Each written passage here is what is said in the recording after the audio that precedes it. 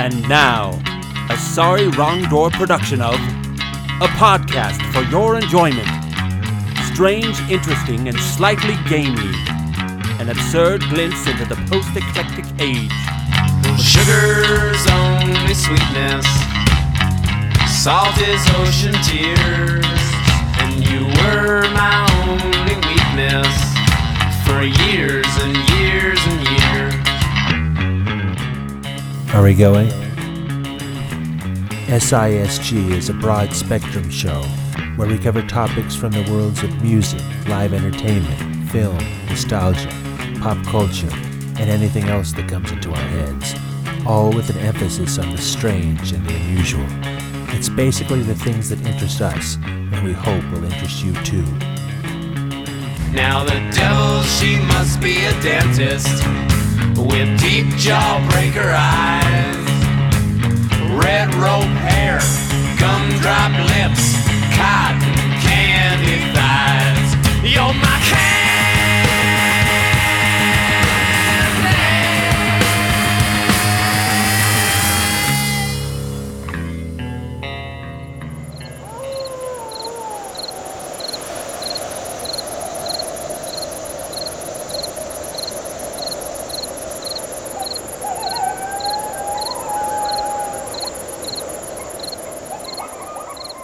Welcome everyone to another October and the beginning of another season for us. It's hard to believe this will be our 6th season. That's a lot of wasted time. Uncle Frank, what could possibly keep us going? Force of habit, I guess. Plus an obsession with the gamey, of course. But regardless, we have a great show for everyone tonight. Like what? Well, since Halloween is coming, we have a lot of weird sounds and songs for the season. I hear we also have our top 10 haunted places in the world, some of which you can visit. We'll tell you how. I heard that rumor too.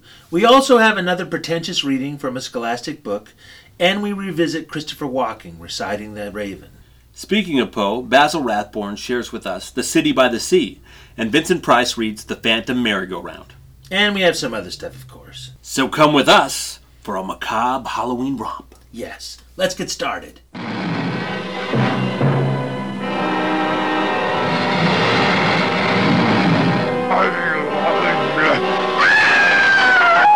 Inside this strange, forbidding plantation, on the edge of the death-laden bayous, there is a horror beyond belief.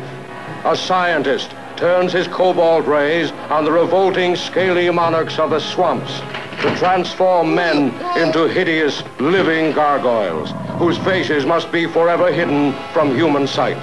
You didn't have to hit him. Quickest, simplest way, Doctor. But these are people. You don't handle them like animals.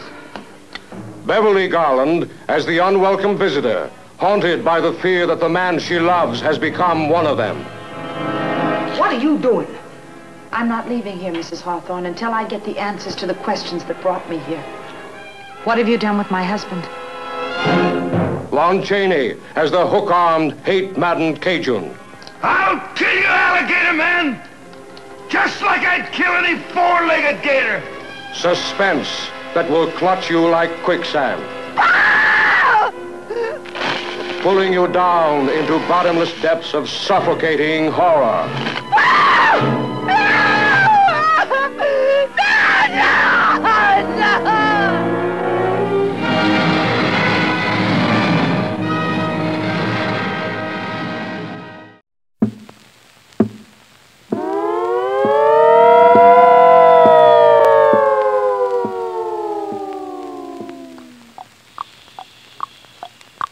Who's there? Who's there? Up there on the stair. Beware, beware. I hear somebody coming up on his toes. Oh, look there he goes. Why, Mr. Ghost is going to town. He takes his cane, his gloves, and his hat, and like a cat, he hurries down the alley. The moon is bright, and this is the night when Mr. Ghost is going to town.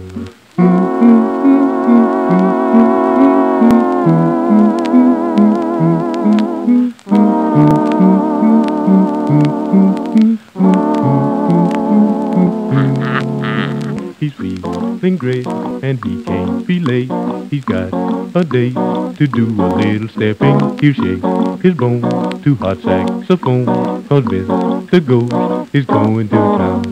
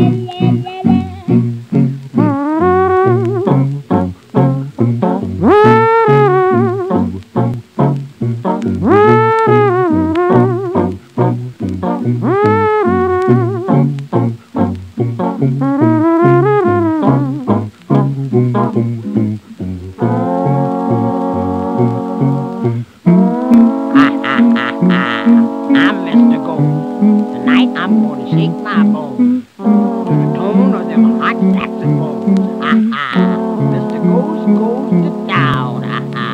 He's feeling great and he can't be late.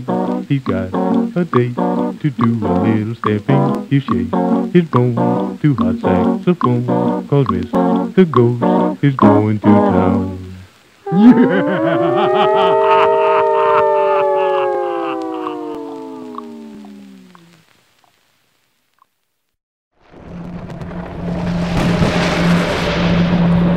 The Phantom Merry-Go-Round. Among the pirate islands at the outer edge of Barataria Bay, the westernmost is Ile Dernière, now generally known as Last Island. For a little while it was the capital of the illegitimate empire of Jean Lafitte, the famous buccaneer who later moved to Grande Terre and became a picturesque hero at the Battle of New Orleans. Not long after the pirates had scattered, Last Island became a summer resort. Some of the most distinguished of New Orleans Creole families built luxurious cottages there. An enterprising merchant erected an elaborate hotel called the Trade Wind, which was decorated by many towers and bordered by pillared galleries. A whole wing of this long and spacious building was devoted to a ballroom, where an orchestra played nightly, and all the families from the cottages joined the hotel guests to dance the hours of darkness away. The season was at its height at the beginning of August in 1856. The summer residents congratulated each other that their island was cool, while the heat of New Orleans was almost intolerable. A strong north wind was blowing, and high waves raced in from the Gulf of Mexico to break in thundering surf upon the sand. Each day was bright and clear. On the 9th of the month came the first ominous evidences of possible disaster. Great dark clouds towered on the horizon, and the wind brought with it a roaring sound. Darkness came early that afternoon, and the sound increased. The islanders gathered at the ballroom, glad to divert themselves by dancing and forgetting the fears that stirred in their minds. Nervously, the ladies in their formal gowns looked out of the windows at the advancing waves, but soon the music and the gay rhythms of the dance captured their complete attention.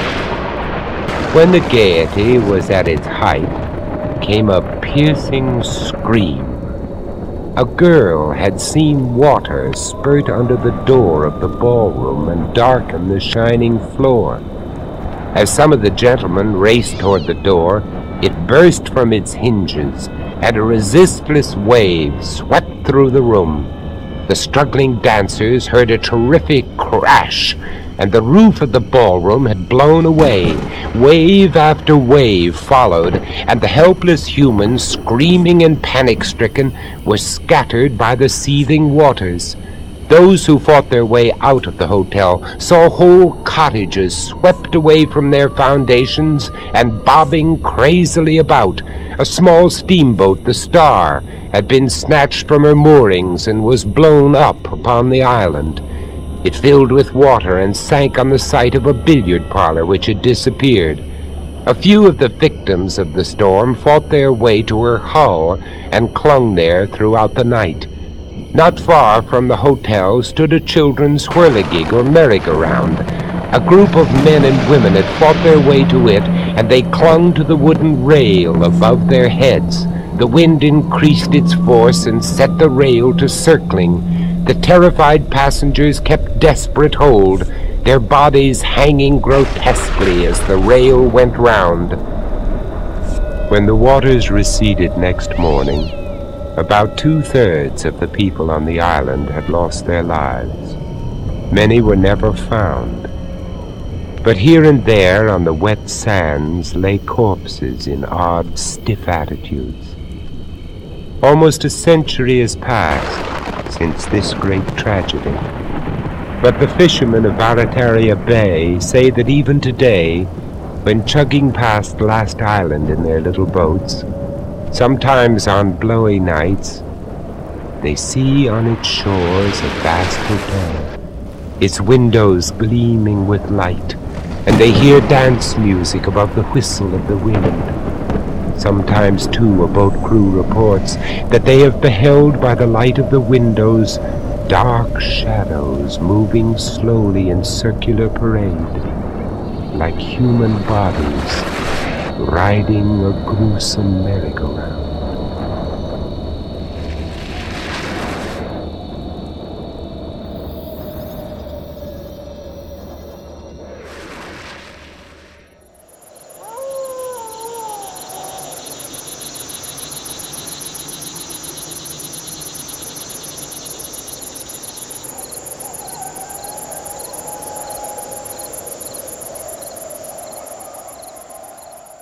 What's Halloween without ghost stories?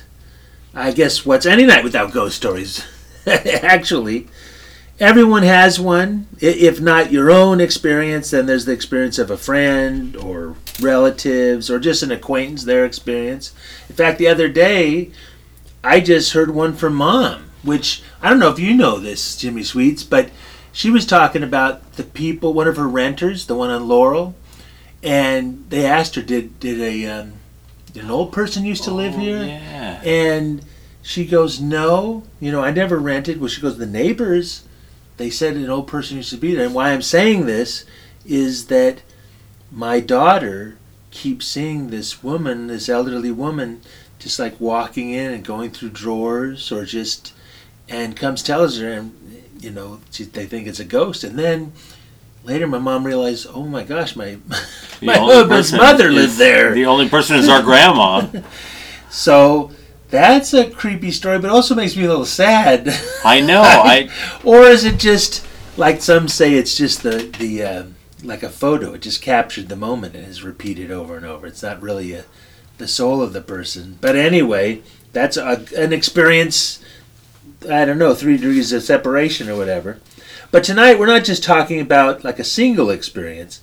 We're talking about places with multiple experiences, haunted places, and our favorite haunted places, actually. At least some of them. So tonight we bring you 5 haunted places and how you can visit them. And I got the first one.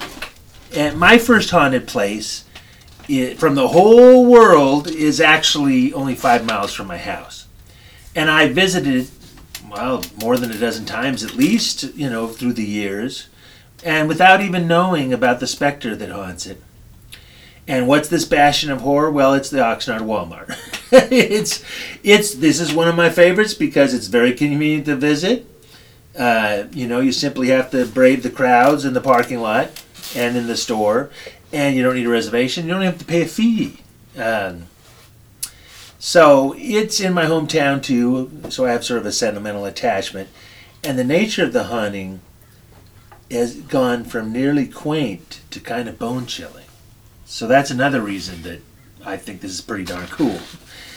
The store itself, it hasn't been around for all that long. I think it was built in 1995. Before that, like, most of Oxnard in the old days, it was just fields. And when they first built the Walmart, there were no signs of paranormal activity. Everyone, both the employees and the customers, they just basically moved through the day, either buying or selling. But then there began to be stories, mostly from employees, but some from customers. People began to hear giggling, in the toy aisle, and there weren't any kids around, and there weren't like in the next aisle over either. And then some employees would come around the aisle corner, and they would see a ball bouncing, and they would bounce to a stop, but it was as if a kid had just thrown it or somebody, or it fell off a shelf, and there was nobody around. And then the customer employees, both, they started noticing a little girl that was by the toy aisle. And a girl about 9, she had pigtails, and she always wore this blue dress. Every time they would comment it because they would wonder, where's her parent doing? And the girl seemed sweet. Sometimes she would smile or wave, but she never spoke. She would just look at the toys, and sometimes she'd play with some. And none of the employees tried to stop her, or the customers. They just, like I said, wondered where her parents were. Then there was an employee that began to swear that they had seen the little girl vanish before their eyes, like in front of them. And most of the people she told thought she was seeing things, but then a few other people came up to the employee and told them, we'd seen something like it. And one of them said, I saw the little girl, but I didn't know whether she was real or I was seeing things because it didn't seem substantial. And these people kept it to themselves. Most people in the store had never heard about this. And things went on. The girl was still seen, but not very frequently, and maybe even less than before. But now there came a change, and the girl seemed, more sinister in some ways. Her eyes now, when you saw her, were completely white, no irises or pupils, and her body was covered from blood from her mouth down. So she still would smile, but now it was this ghoulish sort of smile. And usually now when you saw her, she'd quickly vanish. So you couldn't not see that she was not a regular human girl. So anyway, that's what's been going on lately. Rumors about that, and it just kind of spread out now to the general population. But anyway, there's our number 1 of haunted places, and it's in my very own town of Oxnard in the Walmart. James, what's our next one? Well, Frank, I have Loftus Hall. And Loftus Hall is in Hook Peninsula in the county Wexford in Ireland. All the Irish ghost stories are the best stories. Yeah, right. It's for some reason those Irish they can tell a good old history. Can tell a good ghost story. Loftus Hall is widely known as the most haunted house in Ireland, and it's been featured on both the Irish TV show Ghost Hunters and the American TV show Ghost Adventures. So that's pretty fun, and it's funny because it really has one main ghost story, and you'd think that seems awfully ambitious for a house with only one ghost story to its name to call itself the most haunted house in Ireland. But Loftus Hall's ghost story involves the devil himself. Nice. So, how's that for a celebrity teaser? Always has. Yeah, right? So it started off as Redmond Hall, in 1170, which, Very crazy, ancient. 900 years ago almost. And Raymond the Gross landed at what is now known as the Vagabond, and he built a residence, and it was a castle. It stayed that way until about 1634, and that is when Nicholas Loftus acquired the land and moved his first wife and his daughter Anne into the residence. At that point, his first wife dies, and he gets remarried. And so The key players in this tale are Baron Loftus, the Lady Anne Loftus, his daughter, and The devil? And the devil. Nice, okay. In 1666, Frank, Baron Loftus was in the residence at Loftus Hall with his second wife, the Lady Jane, not the G.I. Joe character, okay. but the Lady Jane and his daughter Anne, from his first marriage. One night there was a terrible storm, the storm that forced a ship with only one passenger to seek refuge at Slade Harbor. He rode through the storm to find a place to stay and saw light coming from the window at Loftus Hall. The family heard a knock at the door and invited the tall, handsome stranger dressed in black into the hall. They offered him a place to stay, and the young man became quick friends with the 21-year-old Anne. They began to spend a lot of time together. That's trouble, right? Yeah, right? Regardless. Already, that's a nightmare. I got 2 daughters. One night, the family and handsome stranger were playing cards, and Anne dropped one of her cards.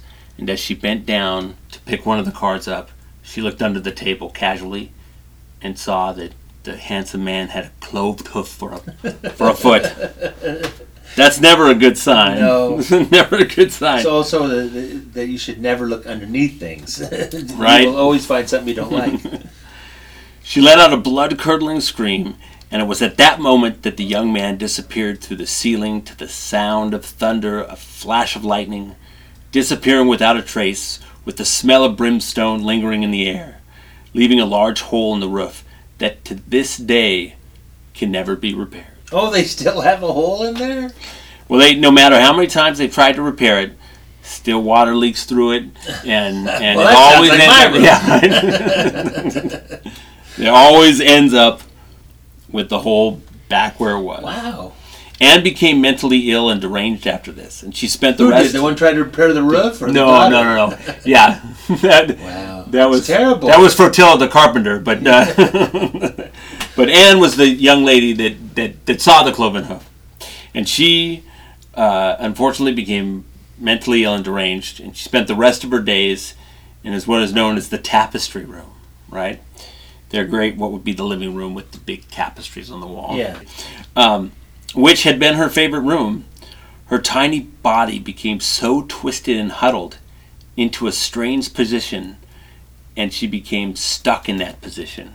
And then misery. When she died, she was carried out of the house and buried in a specially made coffin that would fit her contorted body. Oh my gosh. The house to this day is haunted by the ghost of Anne. There's been hundreds of sightings of her in the tapestry room. Mostly it's the girl wailing in her contorted position. That's it. and talking nonsense, spewing nonsense, not just about a cloven hoof demon, but about, crazy whatever it is that she'd be talking about.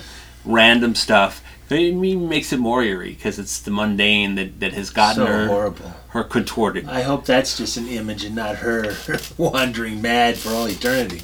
Ay. These things are depressing as well as horrifying. They are. Wait till the next one. Well, I got Cockatoo Island, which I don't think the hauntings are so horrible, but the things that happened there to the living were horrible. This is an island that's a UNESCO World Heritage Site. Wow. And it's located in the Sydney Harbour of Australia. When you look at Wikipedia, they just talk about all the positive things because it has a bunch of shipyards. It was one of the first prison sites. But there was a lot of messed up stuff there. And apparently this messed up stuff has left ghosts.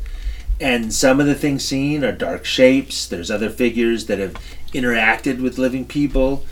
Some seem to be just scene loops that you see played over and over again, and others attack. So first, there was a colonial prison there, and quite a few of the inmates died, and I don't mean of old age. There was abuse and some old age. Others died by climbing the wall and trying to get out.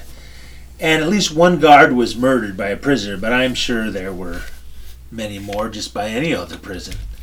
Today, all these spirits seem to linger. In the old superintendent house, for example, one of the modern employees that worked there, because it's mainly a site. You take a ferry over there, and you go to see the history, the buildings, the history of that. But you can also take the night ghost tours as well. So one of the modern employees at the museum, basically of the prison, was in the superintendent's house, and he got shoved out of the room violently, but there was nobody there. And other people have been in the building, and they've smelled tobacco smoke, and they've encountered the sounds of footsteps on the empty staircase.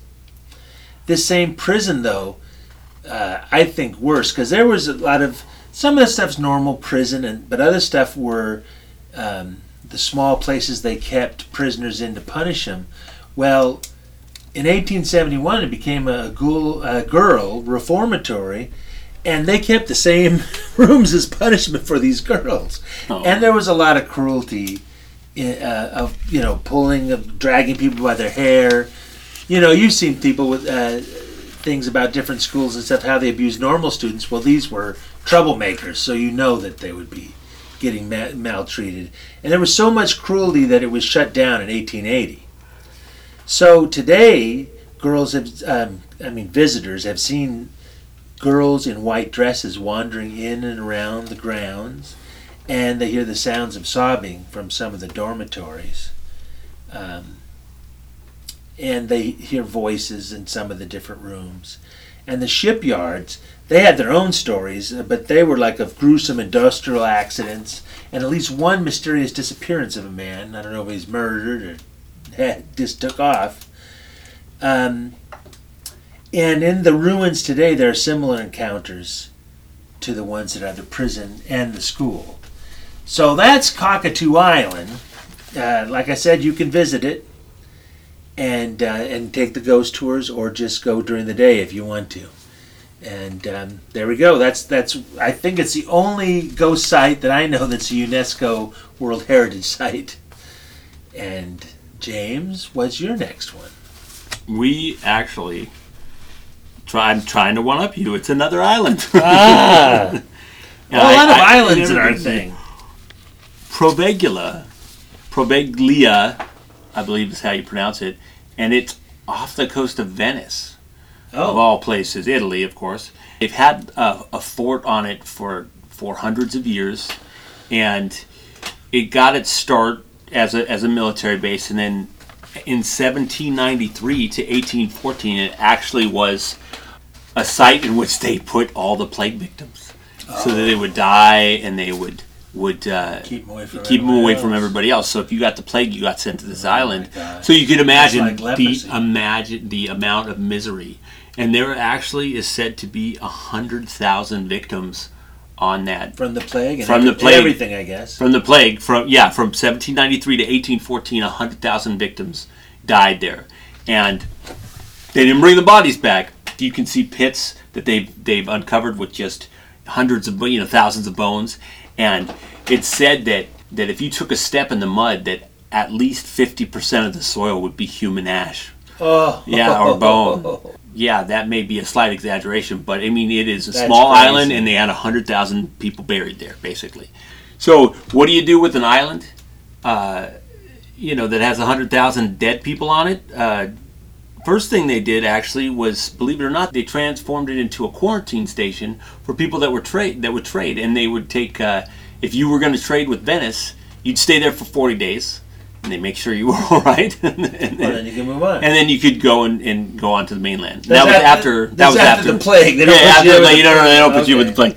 And so it was fine. You could have mail and all kinds of stuff. It was you'd visit and whatever, nothing horrible. But after that, in I believe 1923, they turned it into a mental institution in the 20s. And one of the most chilling stories of the whole place, which is during the time of the mental hospital, the privacy that the island afforded the doctors and scientists gave them the chilling ability to do whatever they wanted to do, right? And there's tale of a doctor that performed the most heinous of acts. He believed, and a lot of people did, I guess, but he believed in lobotomies. And of course they did it with no anesthesia, just a chisel and a hammer. And for some reason he would take his most heinous scientific experiments and bring them up to the bell tower. And have him up there? And he would do his work up there. Screams would be heard throughout the island. Karma is a pain in the butt sometimes, and he met his doom in that very tower? That very tower, or should I say, at the bottom of the tower. Did he get shoved out by a crazy person? So we don't know. It could have been. Some say he committed suicide. Some say that he was pushed out by one of his victims, and still others say that a ghost picked him up. But I do know that a nurse saw him hit the ground and he was still alive.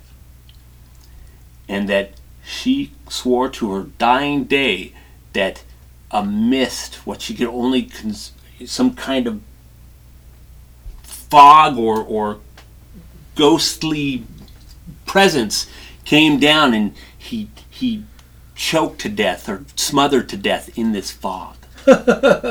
And in gasping, he couldn't breathe, and it was because of this. Some say the victims of his atrocities came down, and even the score. And that's one of the things that they do say too. That every night you can hear that bell ring. Oh, nice.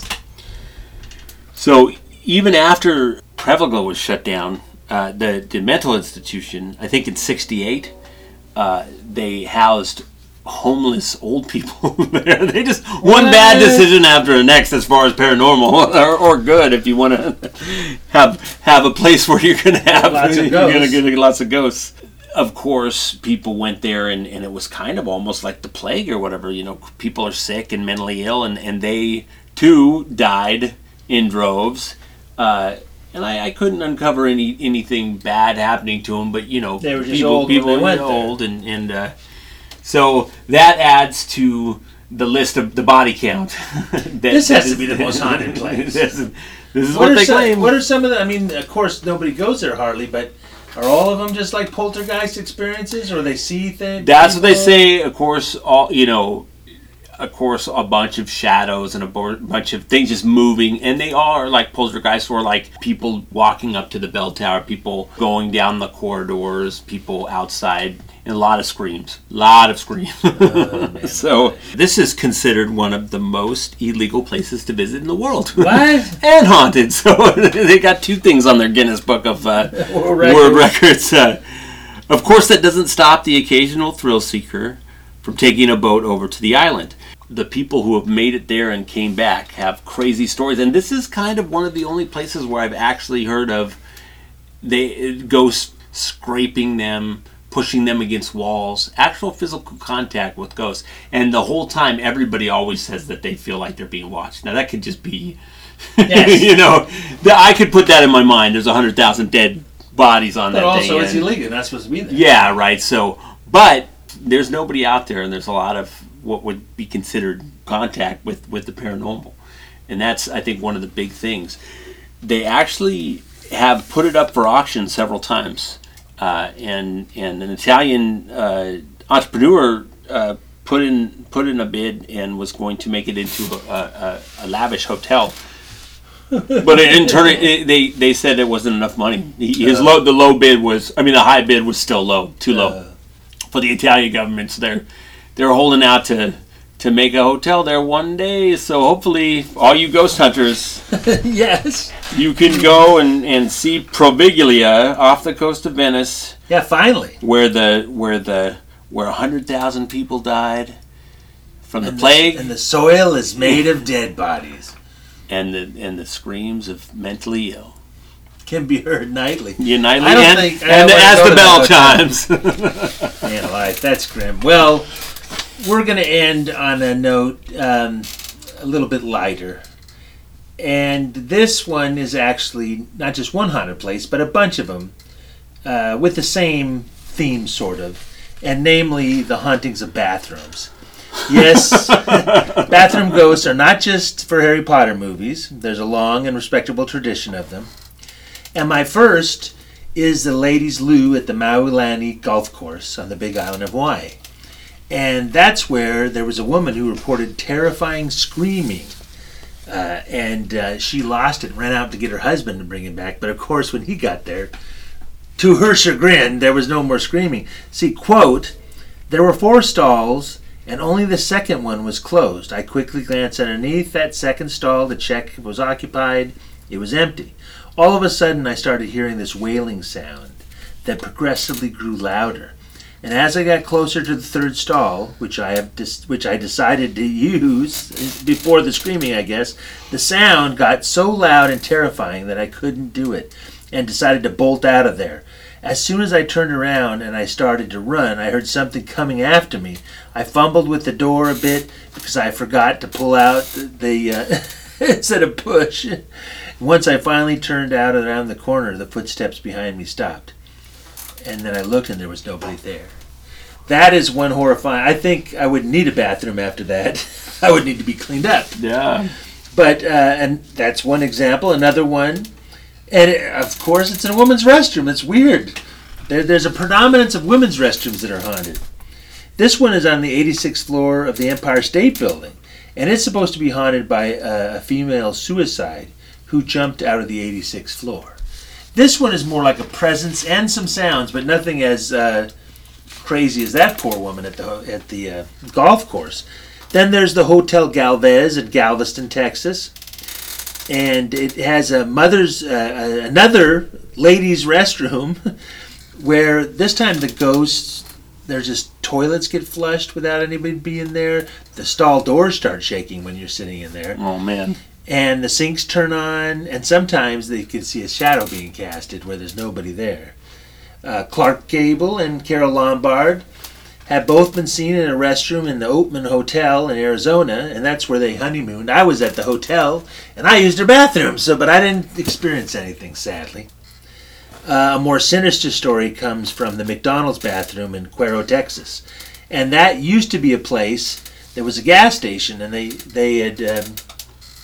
built over with McDonald's. But that place, the mechanic there is supposed to have killed his child, and then he got crushed later on by the lift. So I don't want to mess with that ghost. And then there's the bathroom at the Chelsea Star Hotel in New York, and it's supposedly haunted by Nancy Spungen, and that's the girlfriend of Sid Vicious, who died in the bathroom from stab wounds.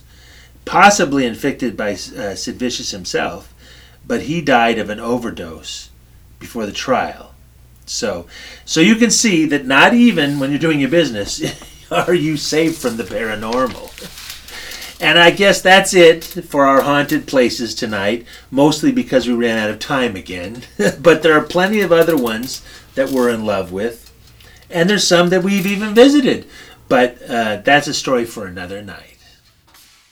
Warning, audiences everywhere are growing concerned about distasteful and gruesome films. This trailer depicts scenes that may offend sensitive viewers. If you are easily offended, cover your right eye now. However, if you enjoy a good, broad-minded laugh, cover your left eye now. I thought you were a trustworthy boy, but going out behind my back with that oily shop girl, kissing and cuddling in public. But Mum, she's experienced. Lionel loves his new girlfriend. Almost as much as he loves his mother. Mum! But Lionel's mother is different. Your mother ate my dog! Not all of it. She's not very well. Your mother's dead, Lionel. Now, everyone else is not very well either. And they're getting sicker by the minute. I kick ass for the Lord! Soon, there won't be anyone left. It's quite a collection of stiffs you got down there. Who isn't?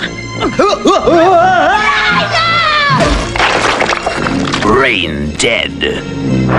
It's all right. You can look now. Brain dead. And now, pretentious readings from Scholastic Books.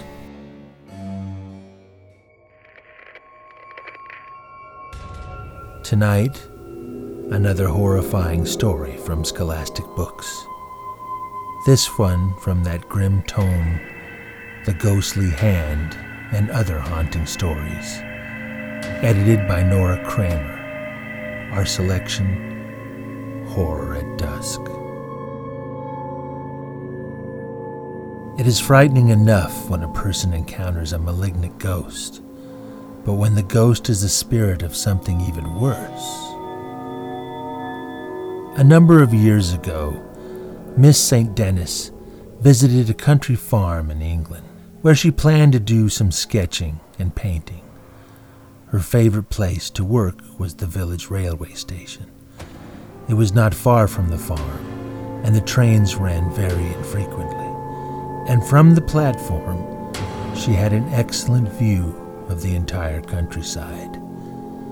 One afternoon, she became so absorbed in her work that she lost track of time, until she suddenly became aware that the darkness was falling.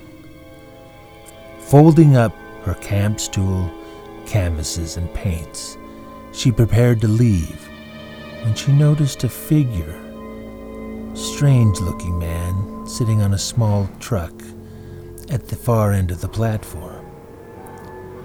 He was in the shadows, and it was impossible to see him distinctly. Even so, she knew he was not the station master, and what was really disturbing was that he appeared to be staring at her intently.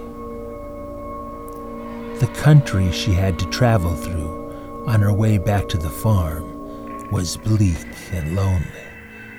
On one side of the path was a gray and gloomy, abandoned slate quarry, half filled with water. Everywhere else were gnarled and unhealthy-looking trees, loose rocks, bare precipices, and sickly and dying vegetation. The only visible signs of civilization were the lonely railroad tracks and the small, empty station.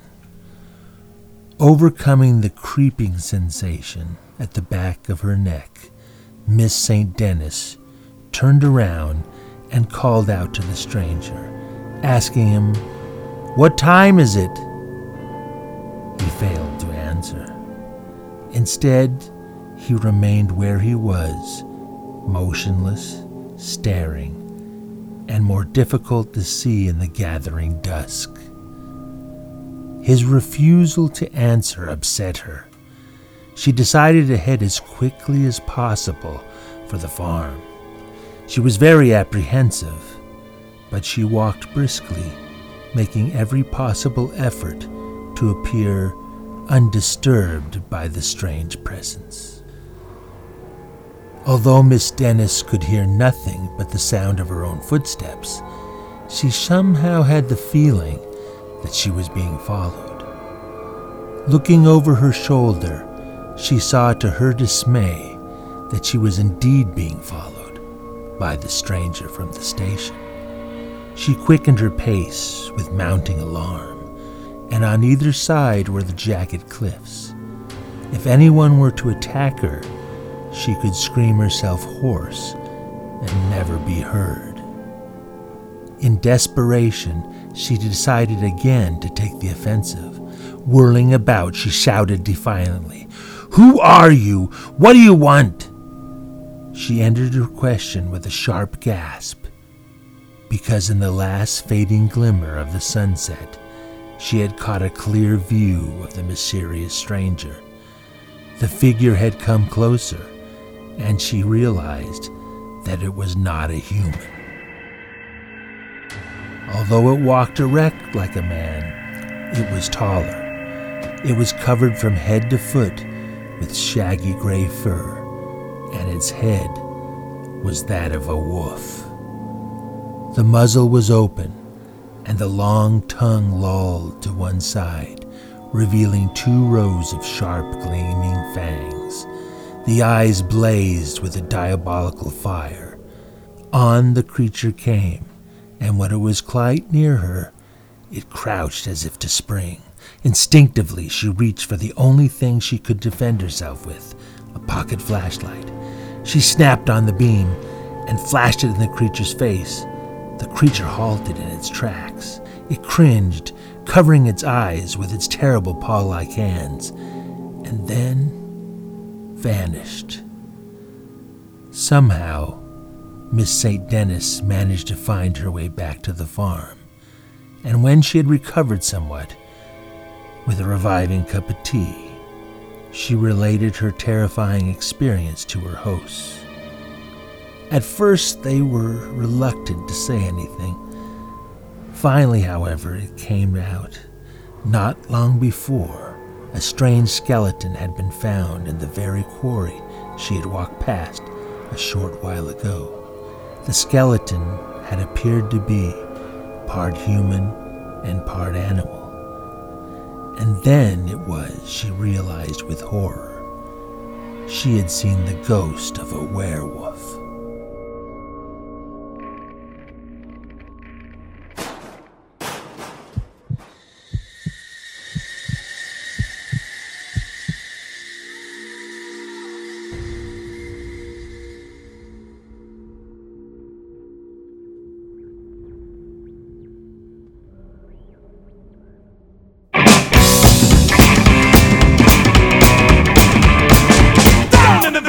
Foggy Hill Rock, still a crazy demon blowing his top. Fire in his eyes and smoke from his head. It be real cool to hear the words he said.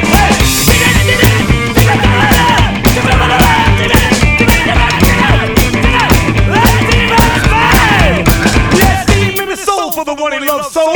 Death on his mind cause the demon let him go. Walking through the world so they understand his pain. Somebody help, demon all day.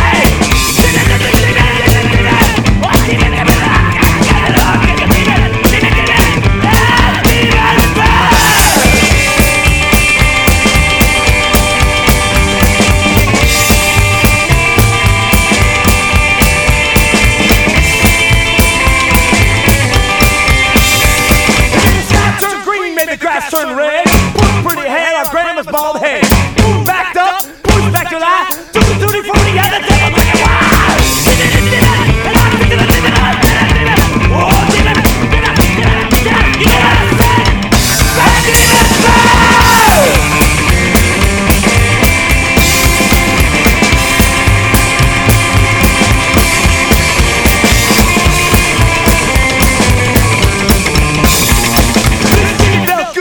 finally got a call. Crazy little demon that a woman still the fall. Down in the valley on the Foggy Hill Rock, you can hear the demon blowing his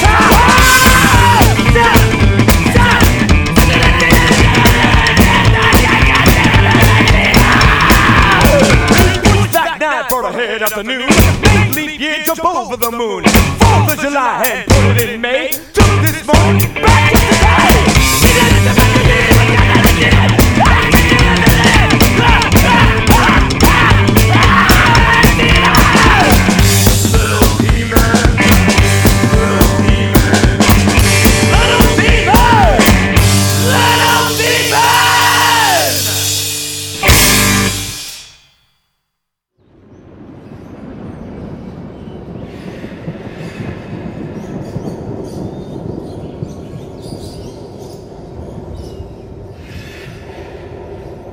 Once, upon a midnight dreary, while I pondered weak and weary over many a quaint and curious volume of forgotten lore, while I nodded, nearly napping, suddenly there came a tapping, as of someone gently rapping at my chamber door.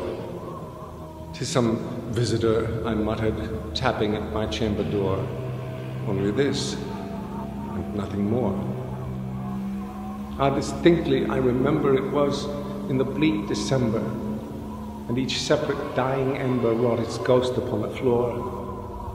Eagerly I wished the morrow. Vainly I had sought to borrow from my books surcease of sorrow, sorrow for the lost Lenore, for the rare and radiant maiden whom the angels name Lenore. nameless here, forevermore.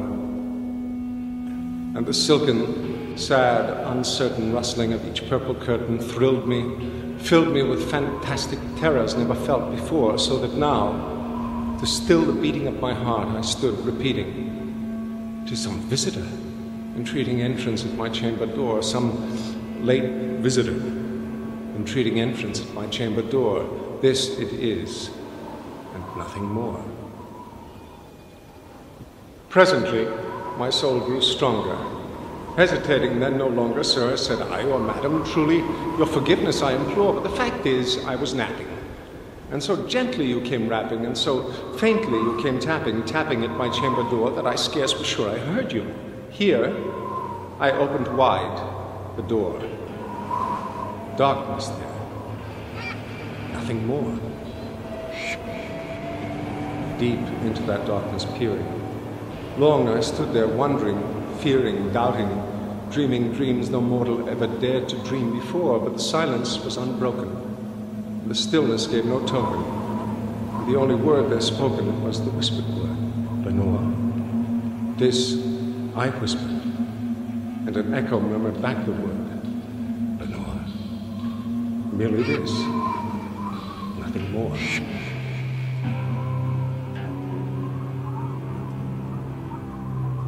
Back into the chamber turning, all my soul within me burning. Soon again I heard a tapping, somewhat louder than before. "Surely," said I, "surely that is something at my window lattice.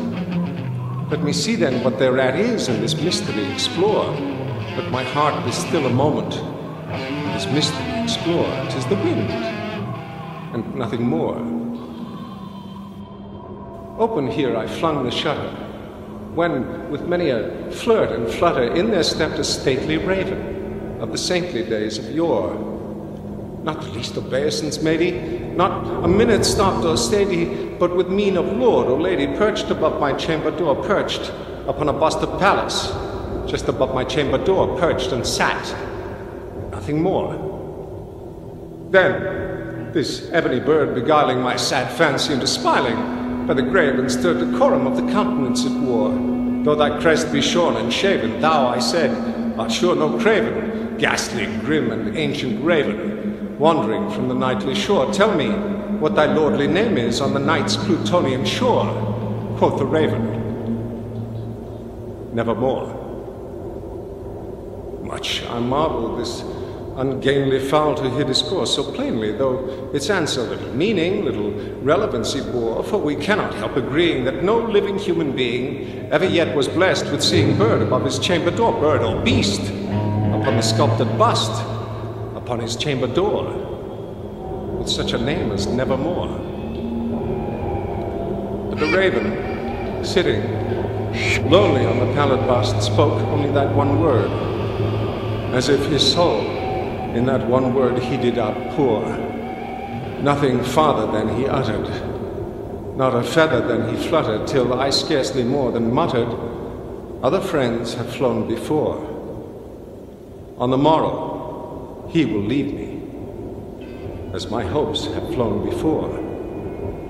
Then the bird said, "Nevermore." Startled by the stillness broken by reply so aptly spoken, "Doubtless," said I, "what it utters is its only stock and store, caught from some unhappy master, whom unmerciful disaster followed fast and followed faster, till his songs one burden bore, till the dirges of his hope that melancholy burden bore of never, nevermore." But the raven, still beguiling all my fancy into smiling, straight I wheeled a cushioned seat in front of bird and bust and door. Then, upon the velvet sinking, I betook myself to linking fancy unto fancy, thinking what this ominous bird of yore, what this grim, ungainly, ghastly, gaunt, and ominous bird of yore meant in croaking nevermore. This I sat engaged in guessing, but no syllable expressing to the fowl whose fiery eyes now burned into my bosom's core. This and more I sat divining, with my head at ease reclining, on the cushion's velvet lining that the lamplight gloated o'er, but whose velvet violet lining with the lamplight gloating o'er she shall press on nevermore. Then methought the air grew denser, perfumed from an unseen censer swung by seraphim, whose footfalls tinkled on the tufted floor. Wretch, I cried, thy God hath lent thee, by these angels he hath sent thee respite and nepenthe from the memories of Lenore. Quaff, O quaff this kind nepenthe, and forget this lost Lenore. Quoth the raven, nevermore. Prophet, said I, thing of evil, prophet, still a bird or devil, whether tempter sent or whether tempest tossed thee here ashore, desolate, yet all undaunted, on this desert land enchanted, on this home by horror haunted. Tell me, truly I implore, is there balm in Gilead? Tell me, I implore. Quoth the raven, nevermore. Prophet, said I, thing of evil, prophet, still a bird or devil, by that heaven that bends above us, by that God we both adore. Tell this soul with sorrow laden, if within the distant Aden it shall clasp a sainted maiden whom the angels name Lenore. Clasp a rare and radiant maiden whom the angels name Lenore. Quoth the raven, nevermore. Be that word our sign of parting, bird or fiend, I shrieked, upstarting. Get thee back into the tempest and the night's Plutonian shore. Leave no black plume as a token of that lie thy soul had spoken. Leave my loneliness unbroken. Quit the bust above my door. Take thy beak from out my heart, and take thy form from off my door. Quoth the raven, nevermore. And the raven, never flitting, still is sitting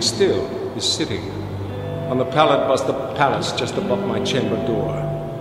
And his eyes have all the seeming of a demon's that is dreaming, and the lamplight o'er him streaming throws his shadow on the floor, and my soul from out that shadow that lies floating on the floor shall be lifted nevermore.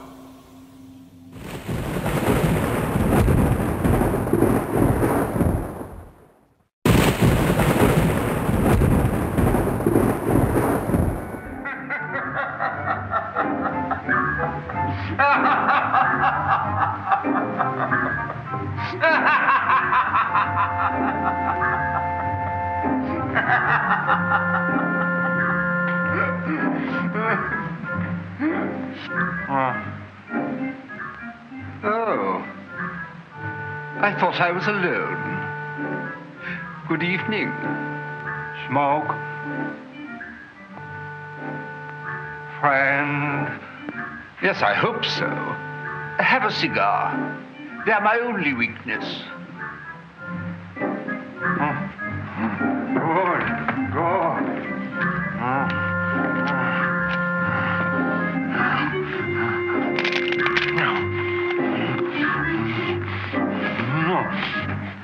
Drink. Good.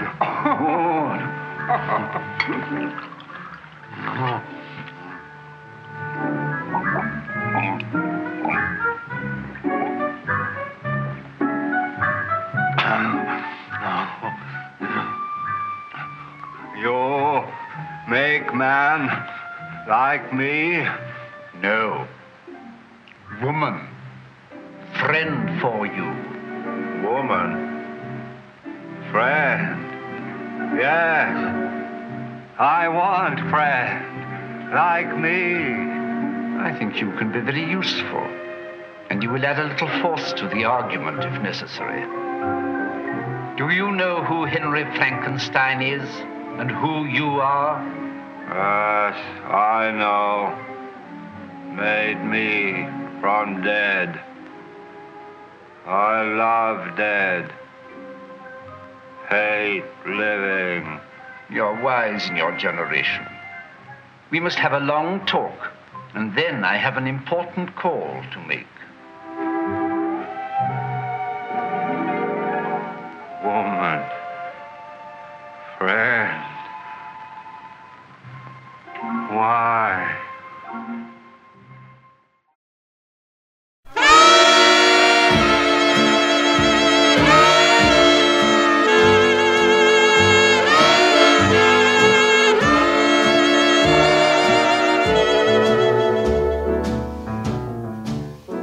La-doodle-lie, doodle-lie. There's a yodel in the air, yet there ain't nobody there. It must be a ghost, a yodeling ghost.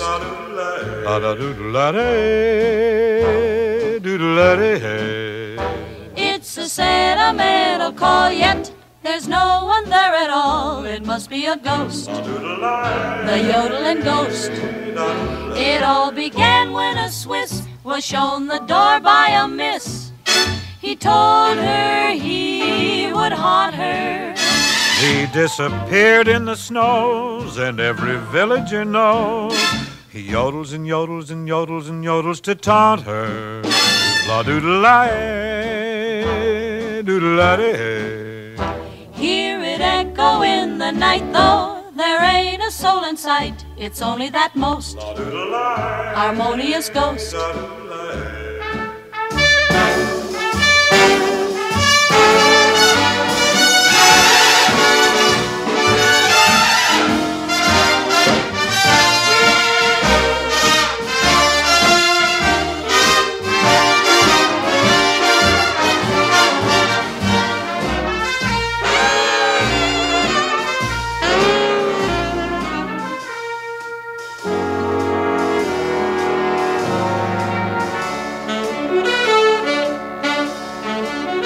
La-doodle-lie, doodle-lie. There's a yodel in the air, yet there ain't nobody there. It must be a ghost, a yodeling ghost.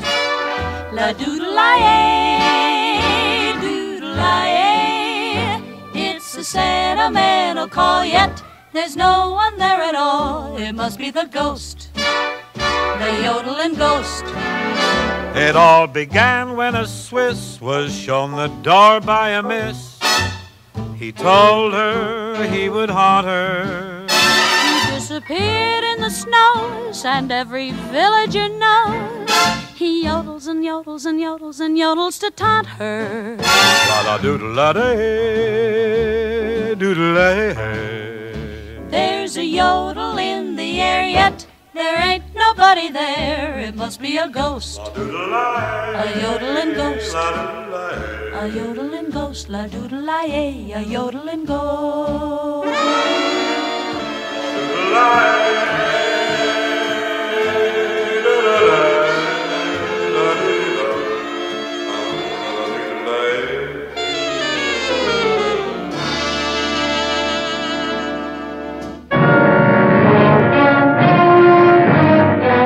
Lew Ayres, as the scientist who discovered that the human brain can survive bodily destruction, can continue to function as a dynamo of living thought, generating a mental power greater than the science of man.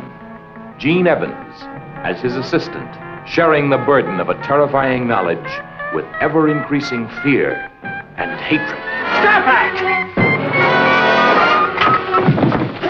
Mr. Donovan intends to dominate the international financial scene. And a fatal accident will occur to all who happen to stand in his way. Steve Brody as the reporter who probed too deeply into the beyond and received the full impact of its deadliest forces.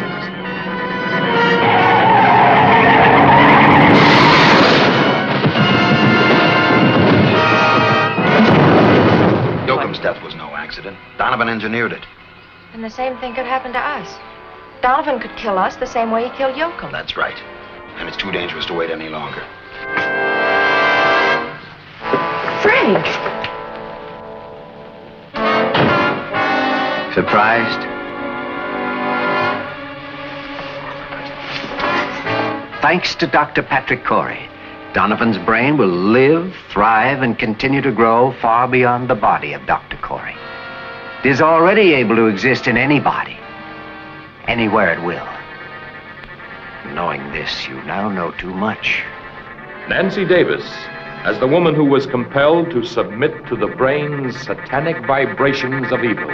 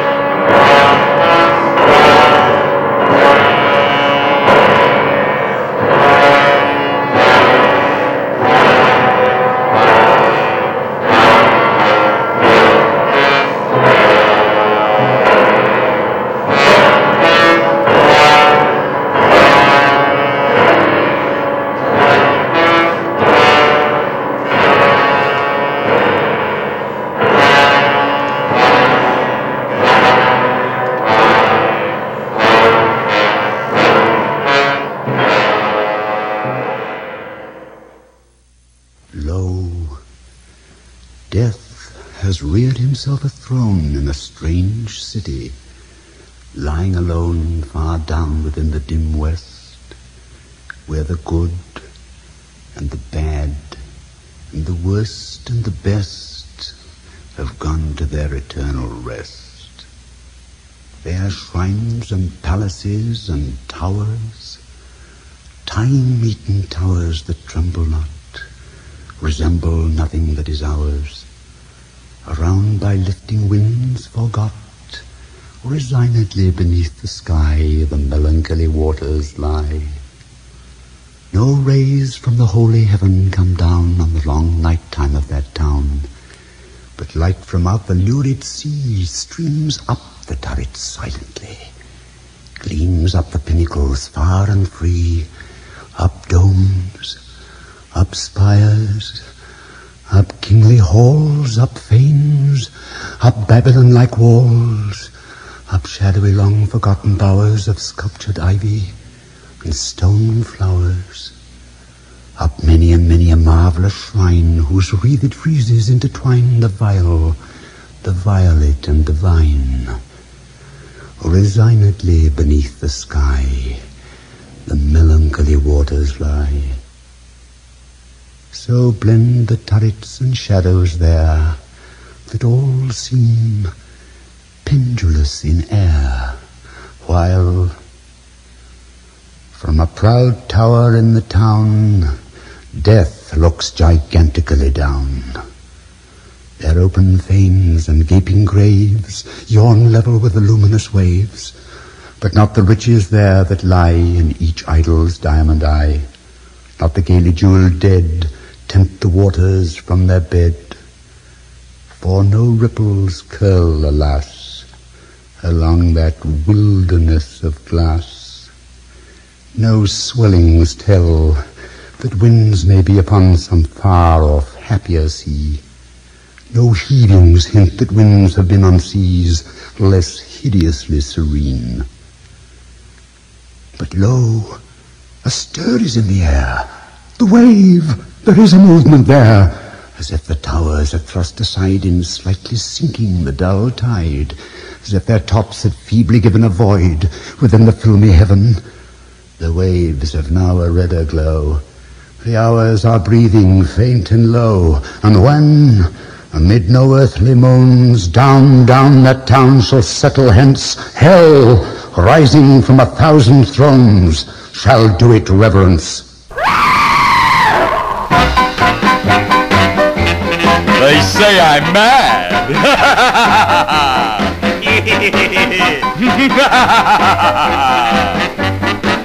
He's mad, he's mad. The man is mad. Monty? Yes, fearless leader. Bring the ashes from the crematorium. Pour the hot water over it. Aha! Instant people! Boy, is he nuts.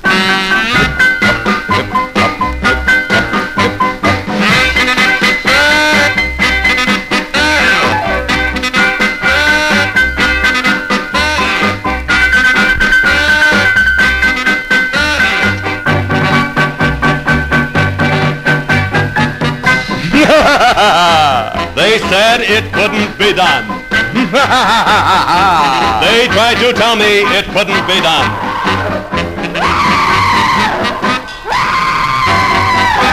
They were right. It can't be done.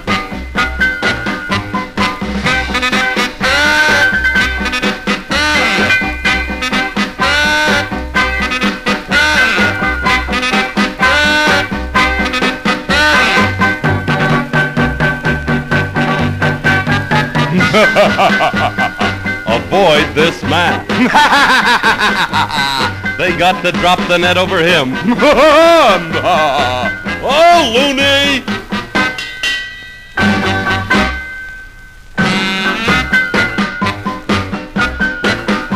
See, I told you it wouldn't hurt, dear.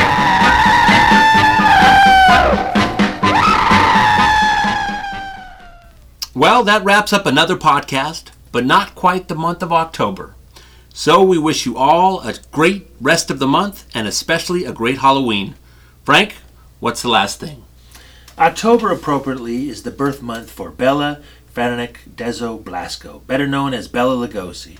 Everyone knows him for his role in the play and the film version of Dracula, but he had many other roles in and out of the horror genre. My personal favorite is his performance as Igor in The Son of Frankenstein. Tonight, in his honor, we have what was called back in 1931 an intimate interview with Bela Lugosi. By the way, the interview ends with Bela feigning madness and supposedly scaring off the interviewer. So, this is Uncle Frank. And this is Jimmy Sweets. See you next month.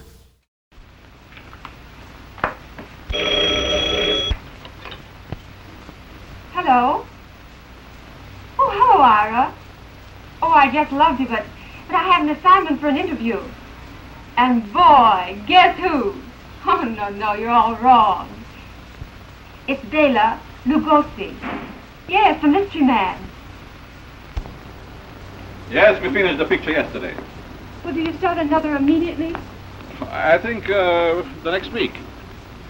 You're Hungarian, aren't you, Mr. Lugosi? Yes, I am. What I mean, I'm Hungarian by birth. I'm an American now. Well, why did you leave Hungary? political reasons. After the war, I participated in the revolution, and later, I found myself on the wrong side. Oh, that's very unfortunate. What are you studying now? I'm studying now American slang. I know how to say okay, and cat's whiskers, and baloney, and how. Come on, let's sit down. Okay. Yes, and I can't change the water because all the fish die. I feed it myself every morning. Oh, you do? Oh, it's been plenty warm today. But you did become a citizen, didn't you, Doc? Oh, some time ago, and I'm very glad and happy about it. I can stay here for good. Mm-hmm. It's very nice to live in a country where people know how to mind their own business. And there's something else. It's wonderful how the American people display their sportsmanship. Mr. Lugosi, did you play any mystery parts in Europe? No, I didn't. By accident, I did. Well, what type of roles did you play? Oh, different kind of roles. Character, dramatic, romantic, all kinds. Well, have you ever been interested in anything outside of your profession? Oh, yes, very much. I like to model, to sculpture. In my spare time, I like to put my surplus energy. I married. Well, what was your first mystery play? It was Dracula. Or did the role depress you? Very much. It haunted me. I often dreamed of the dead. In the morning when I woke up, I was tired and depressed. Did you see the play? No, I didn't. I'm awfully sorry. But what kind of makeup did you use? Well, I can show it to you on the picture I promised you. Oh, I'd love to see it.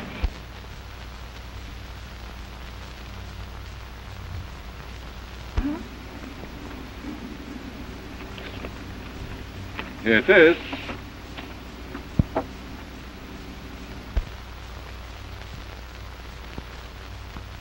Oh, how frightfully weird. It isn't so much a makeup. It's rather expression. I'm afraid I'll dream about this myself tonight.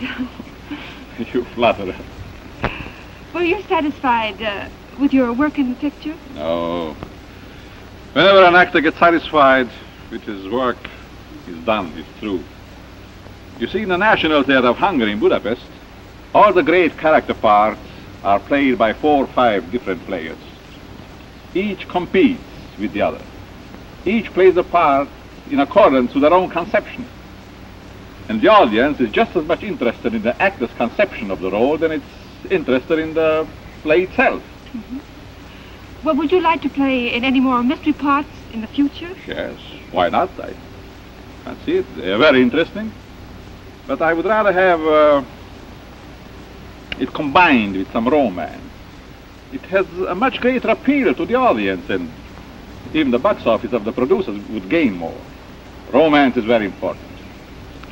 Well, speaking of romance, do you ever go to any Hollywood parties? No, life is too short for that. I wouldn't waste my time. There are so many interesting and wonderful things in the world that a man could achieve and experience.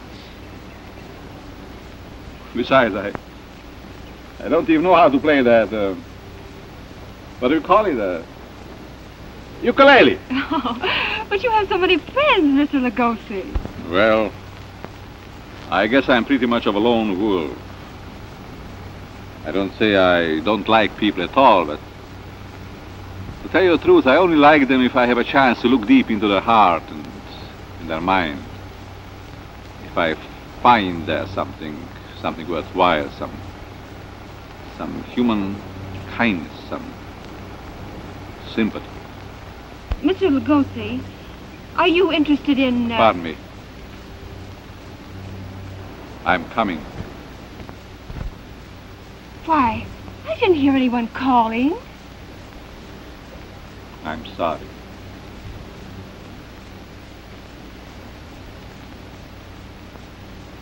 Oh, yes. Oh, yes, I understand.